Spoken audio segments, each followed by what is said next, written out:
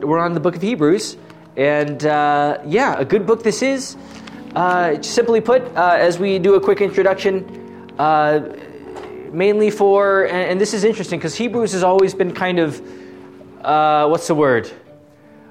based on its authorship, very wishy-washy on who the author is. We really don't know exactly for sure. Some say Paul, others say Luke, or one of the close apostles. It just kind of depends.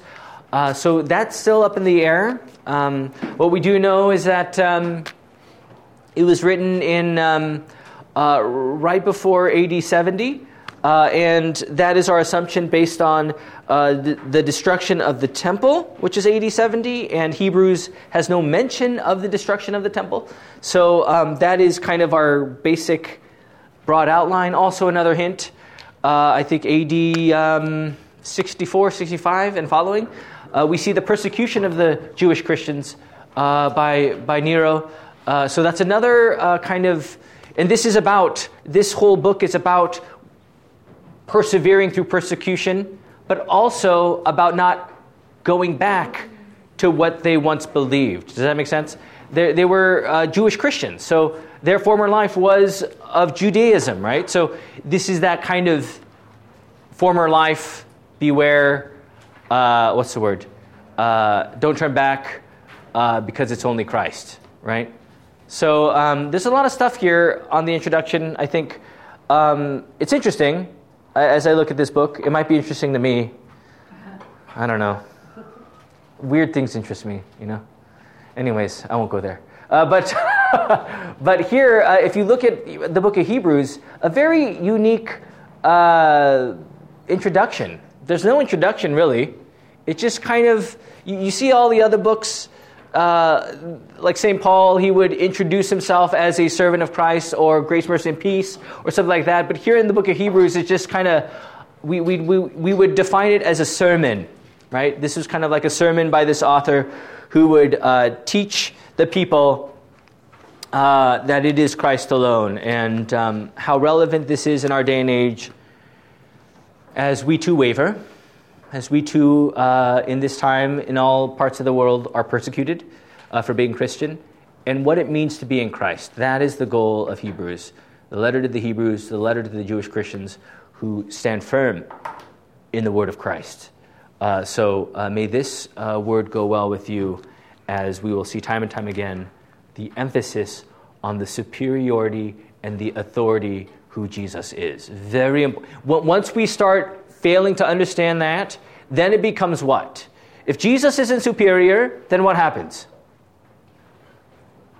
If he's not number one of our faith, what happens? Well, yeah, faith in something. We always have faith in something, but we have our faith in something else. Well, if Jesus isn't the authority, I guess my good, positive thoughts is my faith, or if I'm like Dave, I wonder what it'd be like if it's like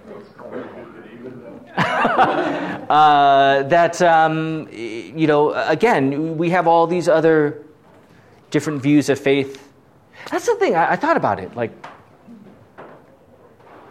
I think and I didn't think about this until right now. I do that a lot. But the importance of our faith, when we know what our faith is in Christ Jesus alone, then at the end of the day, that becomes our urgent call to relay this message to those around us. Now, if our faith is like, okay, Jesus is cool, but I'm a good person and all these things, then that urgency of Christ to share with your friends and neighbors might not be as, might not be as, oh wow, that's a deep word, Chris. We should play some, I'm good at the ones where my kids hate when they play with me, because I do the 2-letter words that connect with other words. And Zoe is learning. She is. Yeah, Zoe, my daughter. What would I do without her? Anyways, and my sons too. My daughter, me and her are like Just, anyways. When she gets married, I'm gonna be a mess. It's a lot of years. I'm gonna be crying. It does. I can't wait. Not that but it's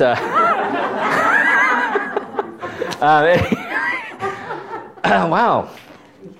I knew I woke up kind of on the wrong side of the bed this morning. I'm a little off kilter here. But anyways, Hebrews. Okay, why don't we, in light of that, why don't we kick in here? Hebrews, good text here. You know the key highlights of the faith chapter there later in Hebrews. And anyways, why don't we start here in Hebrews chapter 1, verse 1. Someone could read that for me.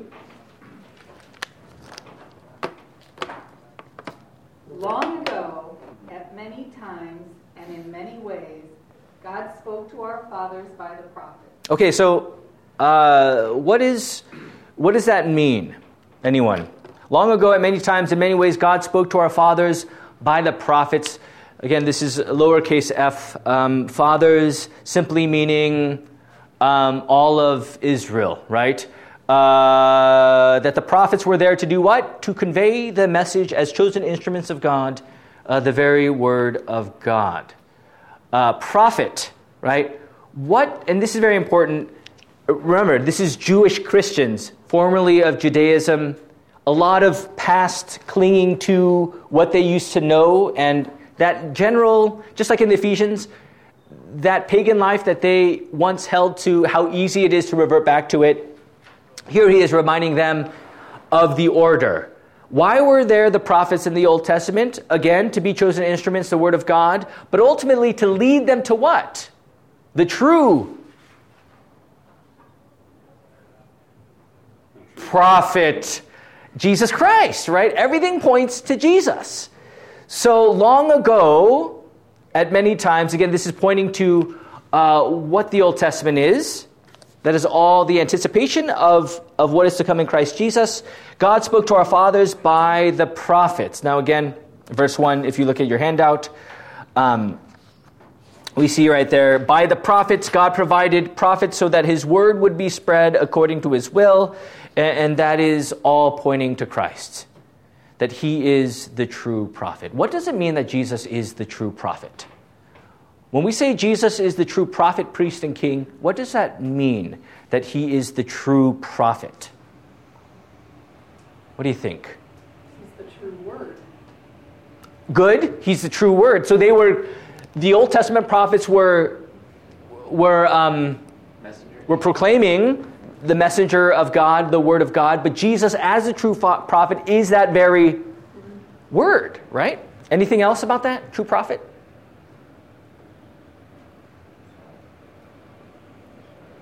That he is, again, when we talk about the word, in that umbrella, he is the way to God, that he is the one who reconciles us to God, that he is the fulfillment of what they were all talking about in the upcoming Christ, in that anticipation from the Old Testament to the New Testament, right? So this is, I think, very important in the context, because if we say that the Old Testament prophets were not pointing to Christ, then for these Jewish Christians, how easy it is to revert back to simply Judaism, right? So all this is pointing to Christ. Now, as I said earlier, your faith is Christ. Now, if it becomes diluted or muddled, then we can also revert back to our own human flesh. And this is the caution that he shows to us here for the Jewish Christians. Verse 2, if so could read that for me. Verse 2. But in these last days he has spoken to us by his Son, whom he appointed heir of all things, and through him he made the universe. Okay, so but in these last days he has spoken to us by his Son. So Old Testament,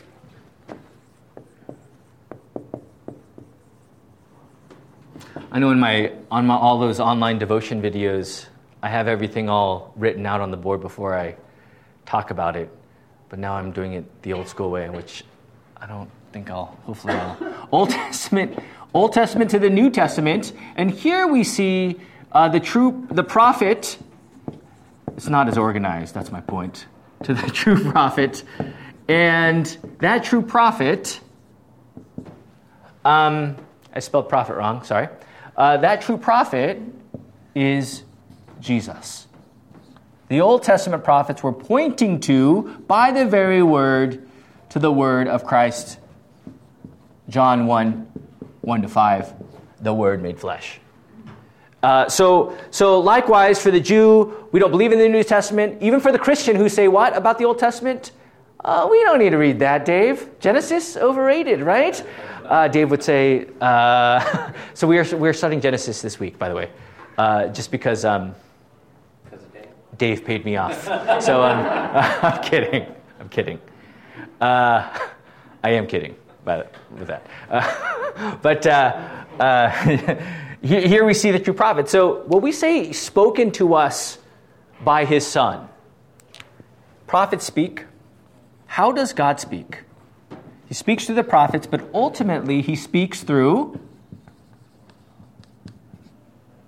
the true prophet, and that is Jesus. So when we hear the word of God, friends, there we are hearing the words of Jesus, the words of Christ. Yes? There's an interesting choice of words here, at least in the translation I have, which is the NIV. If you go back to the Old Testament, God spoke through the prophets.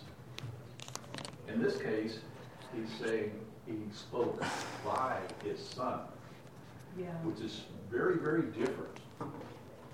So instead of the prophets of the Old Testament who spoke for God and proclaimed the message that God gave him, he's speaking directly from Jesus, and Jesus has the message.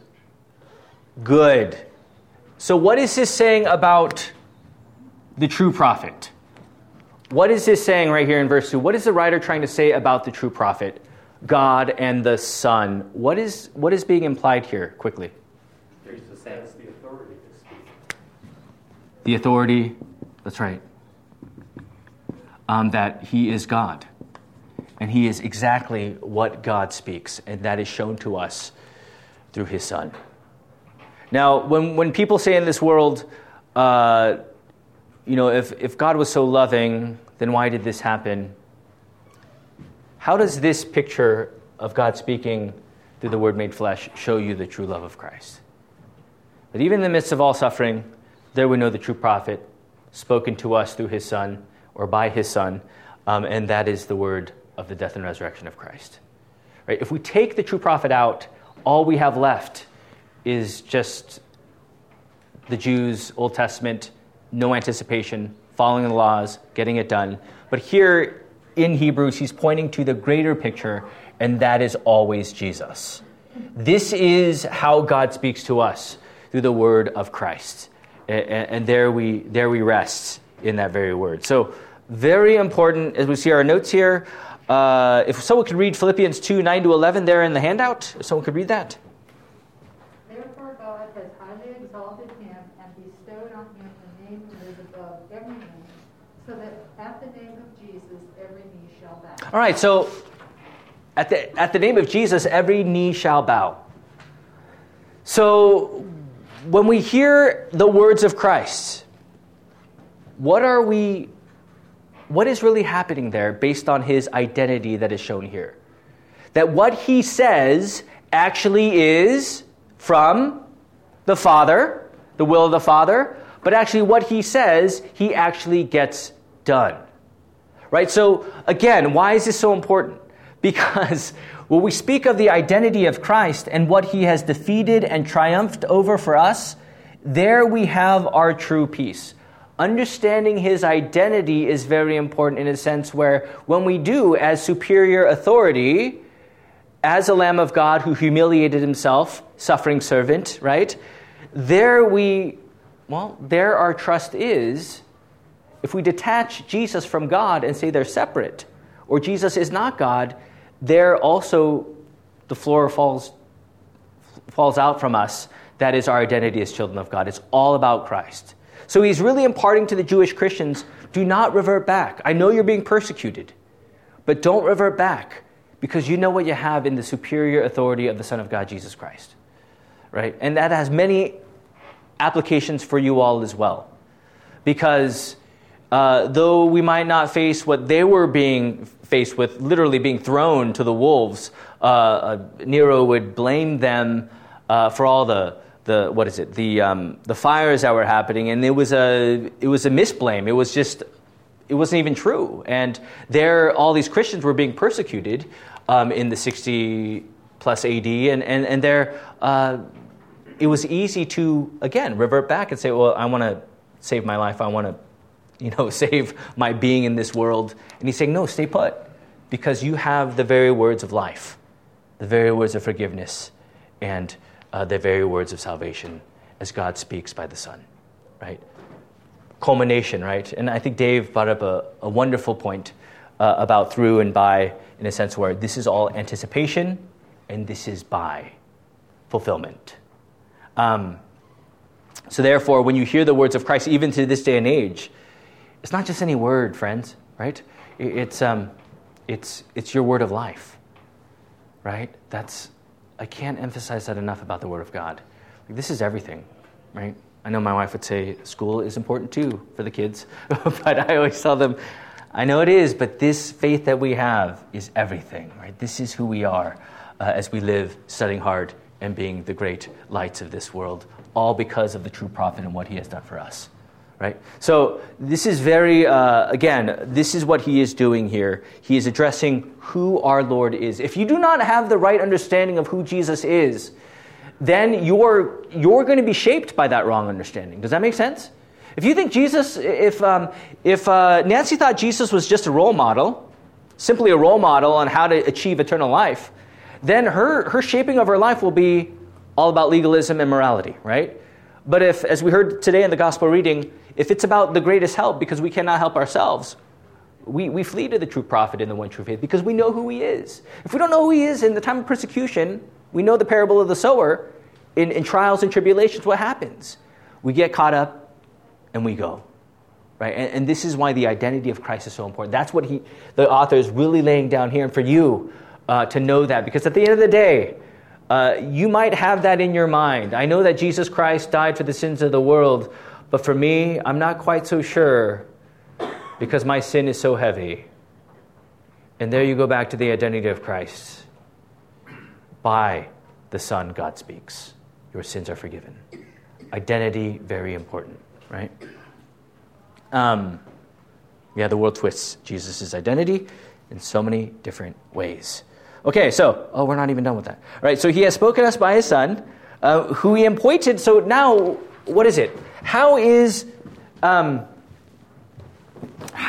he being described here as the true prophet, but what else? In verse 2. Creator of all things. Okay. Creator or heir. All right, anything else? I think that's it, right? Verse 2. So, creator.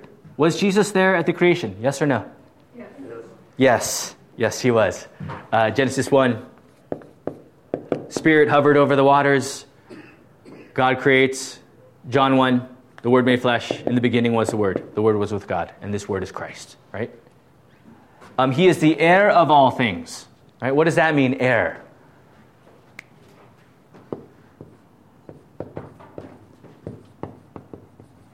Right? So, similar to by the Son, we see right here that he is the heir of all things, that he has because he is God, he has the authority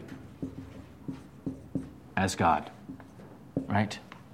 Because he is God over all things. Not as God.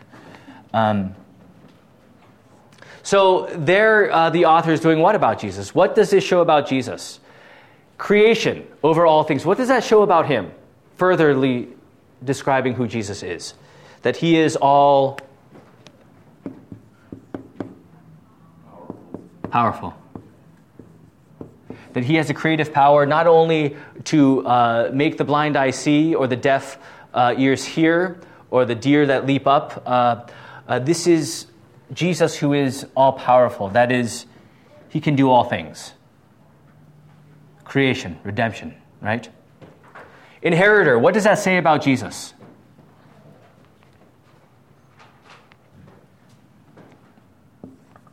All things belong to him. Yes, God. He is, and it belongs to him. So when we look at Christ and what he has done, again, context-wise, this is that time of tension for many of the Jewish Christians. They were being reminded of who Jesus is. And because of who he is, there they rest in the rescue of the almighty refuge that he is for them. Right? Again, if we fail to see who Jesus is, then we start veering off into a different path. That's why at the church, what do? Always preach? We always preach Christ. And you might tell yourself, what? I've heard that before. I know. But why do we preach it over and over again, you think? Most important thing. And how easy it is to forget. Yeah. Right? In so many different ways. Well, as soon as you walk out this door, the world steps in, and the world is not run for our benefit. That's right. So we should stay here all the time.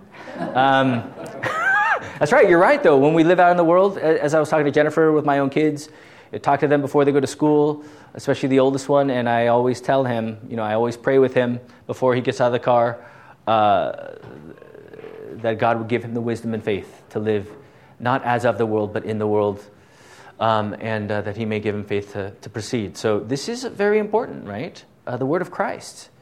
I can't emphasize that enough. Okay, so here we see who he is, but it doesn't stop there. Verse 3, what does it say? If someone could read that for me? Verse 3.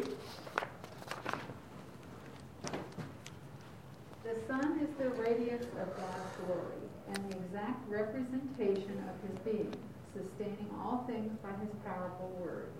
After he had provided purification for sins, he sat down at the right hand of the Majesty in heaven. All right, so who is Jesus here? Number one, he is the... What does it say right there? Radiance of the glory of God. Now, when you think of radiance, what is that? What is that word that immediately comes up? Radiate. Oh, no, that's not a radiate. Yeah. Anyway. Light. That's right. Illumination, right? Light. Now, why do we need light? To see. That's right. We need light to see because we live in the dark. Can I see without Christ? Of course, on the physical sense, you might tell yourself that. But without Christ as who he is, I cannot see. I am blind and dead and enemies of God. That's the bottom line. So when we talk about the radiance of the glory of God, his radiance, his glory is shown to us through or by his Son. So whenever you hear God's word and whenever you reside on who Jesus is, there you are in his light, the light of truth, the light of the gospel, the light of the forgiveness of sins, that he is always with you, the radiance of the glory of God. I can't emphasize how important this is, especially when you know what that complete darkness looks like. When you see that light, when you have a power outage, let's say. I know up where we live, power outages are very...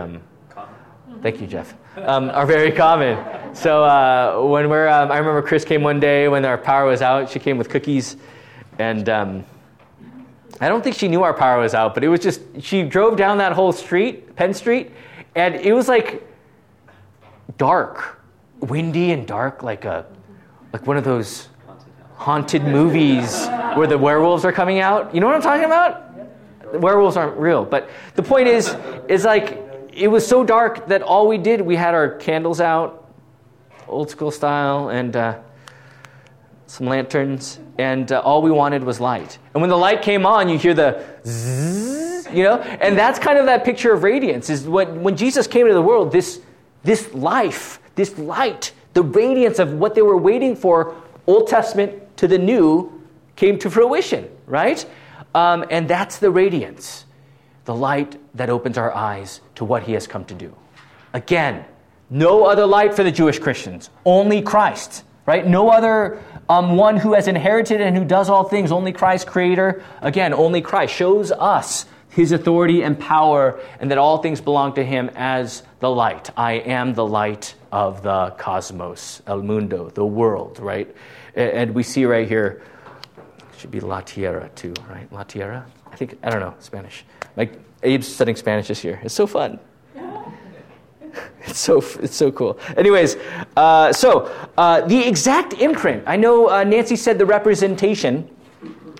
But what is it about representation and imprint that I think it goes... what is it about an imprint? When we say imprint... Exact, right? Have you ever been to a mint? Coin mint? The Denver Mint? Any? Yeah. I went to Denver Mint. Where they make coins, right? Every coin, well, I don't know if they're exactly the same in the sense of their date, but they all have the same. It's not like one's smiling and one's frowning. One's winking the eye. And, you got the limited edition wink eye, right, of the penny. No, it's like we should have emoji coins anyways. But the point is that it is the exact imprint of God. So what does that mean? Is that what you see in Jesus is God. And what that means, their implication is, this is who your Savior is. And he is with you. And you know his very word. This is not just like a B-side or an alternative copy or... it's not like buying Kraft macaroni and cheese and Best Value macaroni and cheese from Walmart. It's actually the exact same imprint of the nature of our God. Now, again, when we talk about Jesus and we talk about God, that brings out so much about Jesus. That in a sense where God loves us so much, that here in Christ, in that imprint, he shows us his grace, that he would come into the flesh to die for the sins of the world. Again, another description of Christ. That he ultimately does what in that imprint? He fulfills the Father's will. Even though he knows of his impending death, he still goes for it. Because it's all about of who he is as the imprint. Right? That's why he's faithful. That's why he doesn't sin. That's why he is holy. And because of it, he is, of that imprint, your acceptable sacrifice to God. So there's a lot of assurance here with these descriptions, as the author is trying to emphasize to them, don't turn away because this is what you have, right? And trust me, that could be applied to us in our daily life as well. So many different ways, yes? Just a real quick one. If you tie this together with just a very simple saying that Jesus had, found in the Gospels, if you have seen me, you have seen the Father. So that goes right back to what the author of Hebrews is trying to put across here. Yeah, because I think when we talk about imprints, if I worked at the Denver Mint, they had this gold bar in this glass, and there's a security guard sitting right there too, like this. So anyways, but as an imprint of coins, let's say we're all imprinters of coins, we're not looking at every one and saying, is it the right imprint? We already know it is, right? Like there's no doubt that this is the imprint that comes from the same stamp, right? And when we talk about, as Dave said, about from the Father to the Son to the Word, there we have our assurance and forgiveness and our certainty, right? Okay. And he upholds the universe by the word of his power. The word. His dynamis, his power, right? Again, it kind of goes back to here, right here, and who Jesus is. That as the all-encompassing word, this is what your word has done for you. And he has died, and ultimately he rises by the power of the resurrection to give you life in his name. Again, we're not done yet here with all these descriptions, But what is, and I'm going to kind of bring this back to present day, but if we fail to see these descriptions of Jesus, what is the worldly view of Jesus? What does the world view Jesus as? I guarantee they're not saying these things, right? But what is the world's perception of who Jesus is? A good man, a teacher. And that's pretty much where the line is drawn, right? Now, what does a good teacher, good man imply for anyone who is of the world or a non-believer? What does that say about Jesus? He's doing the work himself. He's not God. He's not God. He's not God, the world will say. That kind of reduces Jesus to the same status as Confucius or Right. Yeah. any of these other. So in light of that, what happens to being with God? What happens to, do you know you have eternal life? What happens to, are you forgiven of your sins? What happens to that if Jesus becomes Confucius or any other world religion god? You don't have any surety at all. Yeah. And it's all about not what we do for God, but rather what he does for us. And this is what he does for us. That in his identity, we not only see what he does for us, but have that surety and assurance that we are children of God, redeemed by his blood, washed in our baptism, fed his body and blood at the altar. Right? It all is because of this. Right? All powerful. Word his power upholds. Creator, right?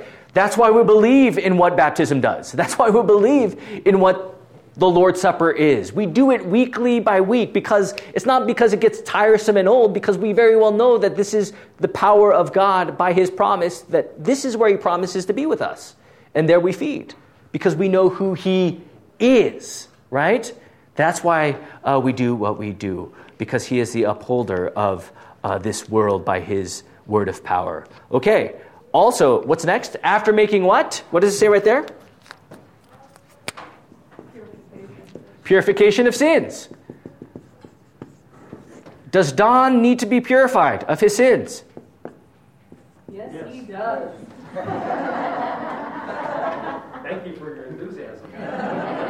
Love the tone, Carrie. Love the tone. So confident in that. Yes, he is. We all do, right? Purification of sins. The gospel. Forgiveness. This is who your Jesus is. So, why is it so important again? When I say I believe in Jesus, this is what should be going out in your heart and mind, right?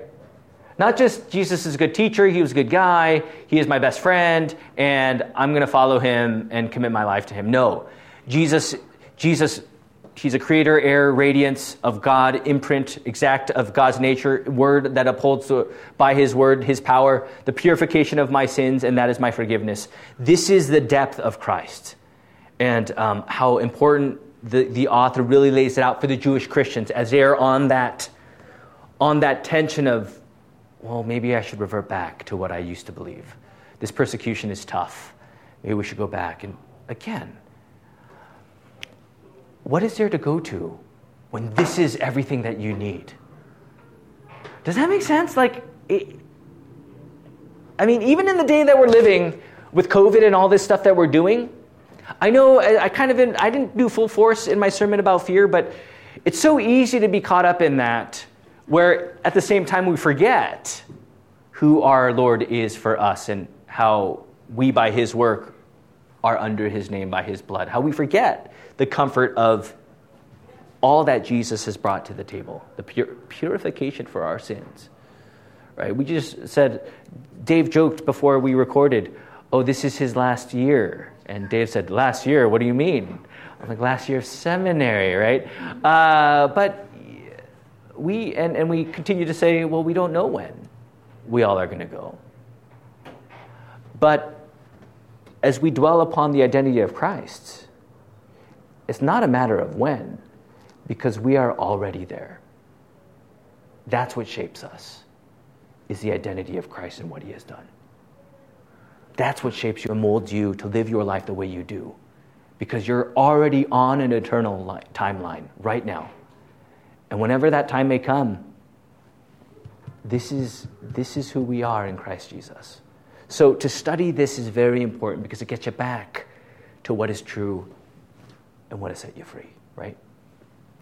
Be on guard with that, by the way, about what shapes you. Because a lot of times we forget what shapes us. And when our flesh starts shaping us, we see how we start thinking, we see how we start conducting ourselves, and we see ourselves disbelieving time and time again as the devil is there. When we get back to Christ, it's like, oh yeah, that's right. I am shaped by the death and resurrection of my Lord. And my life is in his name. Why am I fretting over the things of the world? Why do I let it consume me when I know who I am? I will never leave you nor forsake you. His word is power, and there we live in the purification of sins. This is that constant tension that the Jewish Christians faced, but that we all face today as well, right? Yes. Okay, last one here. I know we're not done yet here, but it says, he sat down at the right hand of the Majesty on high. What does that mean? Where do we see in the Apostles' Creed this very word? Sat down at the right hand of God? That's right. What is the right hand of God? It is the ascension. The ascension, right? What does the ascension show us about Jesus? That not only does he sit at the right hand of God, but that he has the divine authority to be where he wants.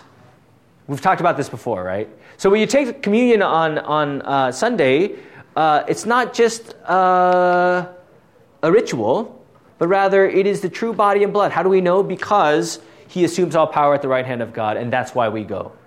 Or we're not going to church to do something. We're going to church to receive. We're just passively receiving the gifts. That's why we go to church this morning.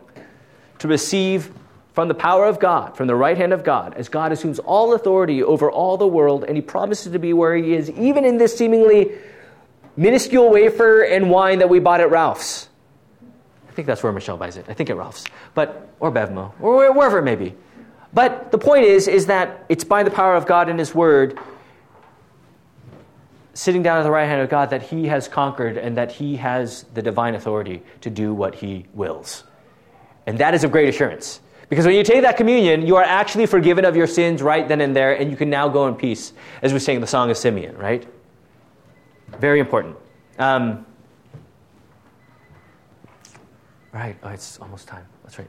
The Jensens are here. Okay, so... oh, was that funny? Oh, I guess. I didn't mean to be. Anyways, verse 4. Why don't we go there?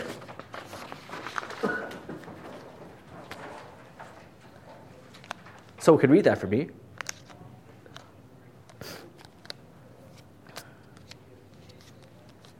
Having become as much superior to the angels as the name he has inherited is more excellent than theirs. All right, so angels. We know in the Old Testament the angels did many things. They guarded, they protected.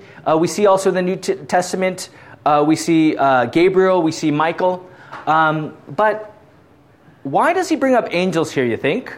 Angels are, in essence, created beings.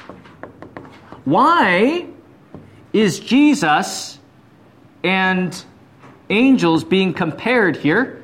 What is the compare and contrast? What is the point of more excellent than theirs or than angels? Why is this so important? Created beings. Is Jesus created? Why is it important that Jesus is not created? Why is that important? Is that a good question? Because angels aren't God, right?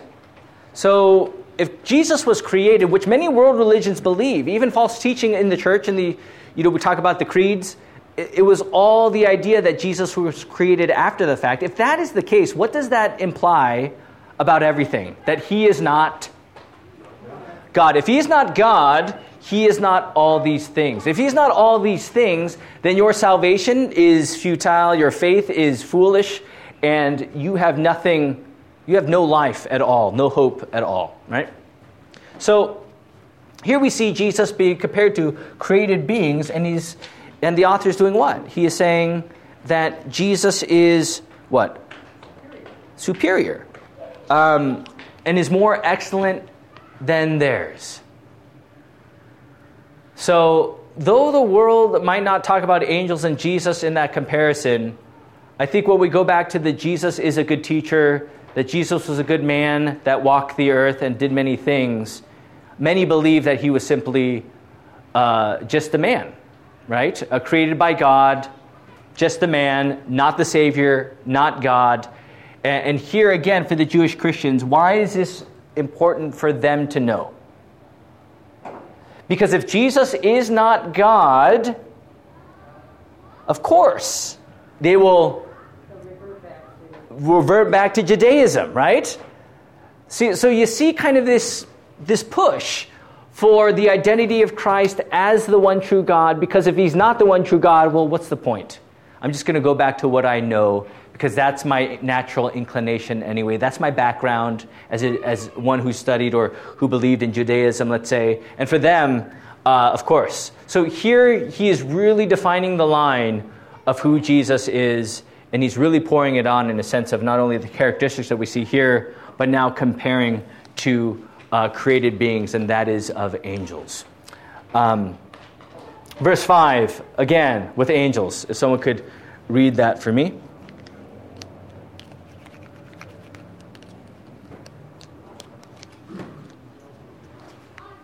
For to which of the angels did God ever say, "You are my son, today I have begotten you"? All right. So, for to which of the angels did God ever say, "You are my son, today I've begotten you"? Oh, can you read a little more right there? It's in the Bible. Here, I'll read it. Or again, I will be to him a father, and he shall be to me a son.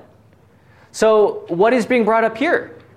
About Jesus as created being, is he?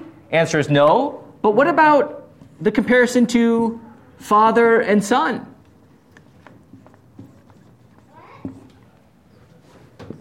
Imprint. Connected, right? If you have children, your son, related. You see the features. They might be taller than you now. Very humbling. My wife's like measuring Abe last night on the wall, and she's like, "Come over here and let's." I'm like, "No, I'm not gonna do that. We're not doing that today." And they're all laughing. I'm not doing that. I think my son is taller than me. Anyway, but the point is that I'm shrinking, Anyways, I'm back. Anyways, but Father and Son, this is another. The Lord doesn't say that to angels, right? And that's the Father-Son relationship that is unique to Christ. That is why Jesus does what he does, because his life is always about the Father and the will to be done, right? Again, tantamount his death and resurrection. And here we see another comparison of why Jesus is so only Christ and only unique, that he is of the Father, that he is begotten from the Father, and who else is called the Father to the Son? Only Christ, right? So this all is very important, because if he is not the Son, then again our faith is there's nothing. There's no death and resurrection either if Jesus is not God, right? Carrie can't die for the sins of the world. She could try. Neither can I. We could try, be valiant, but we just can't, because we are sinners. We're not sent from God to do that very thing, right? So, again, another comparison with angels, the identity of Christ, and how all of this should bring you great comfort. That daily you live in all that Jesus is, the victorious life in the midst of the tension of the flesh, and there you go back to the characteristics of Christ and what he has done for you. Right? A lot of application here, the context of persecution that they're dealing with. This is their life. Right? Whoever gains the world but loses his soul, what profits a man, right? I said that all out of order, but you know what I mean. And this is what he is telling them. That you might revert back, but this is what you're turning from. Right? And that's why the word that you hear, friends, is so important, time and time again, because we know that tension as well. But when we hear the words of Christ, this is the floodgates that come out. We're like, aha, that's right. I am forgiven of my sins. I am purchased and won for, redeemed by the body and blood of Jesus, because he is God, and all these characteristics of who Jesus is. And this brings you that great victory and comfort as you live the Christian life. Okay. I know we didn't go over to... verse 6. We'll just close here. Verse 6, so could read that. And again, when he brings the firstborn into the world, he says, let all God's angels worship him. All right. So, as the Son of God, right? What do we see? What do we sing at the birth of Christ? We sing the song of glory to God in the highest, don't we? The angels, Luke chapter 2, in your notes, that reference, right? The shepherds in the field, and they see the angels singing, all the hosts, saying glory to God in the highest. Now, to in whom he is pleased. I always get that one. The grammar on that's tough for me to remember. But what were we saying here? What were we on? The angels are singing. Yes, the angels are singing. And why is this important? Why is it the angels that are singing important when Jesus comes to the world? Because they are worshiping the Lord for who he is as the Savior of the nations. Again, giving them the distinction that Jesus is the Christ, the Son of the living God. That Jesus is to be worshipped because he is God. And that's why the angels worshipped him in Luke chapter 2. When this good news was being spread forth, the shepherds would go to their towns and share this good news as well. So, I know when we say Jesus, people say, I already know who he is. And I don't doubt that you know who he is. But to see, the depth of who he is, this is just a little sliver of who he truly is. And that's why we study the Word. Because there we're back to Christ and who he is for us. His nature, his work, and his promise. So any question on that? Any questions on that? It's pretty clear? Somewhat? Foggy? Overcast? Important.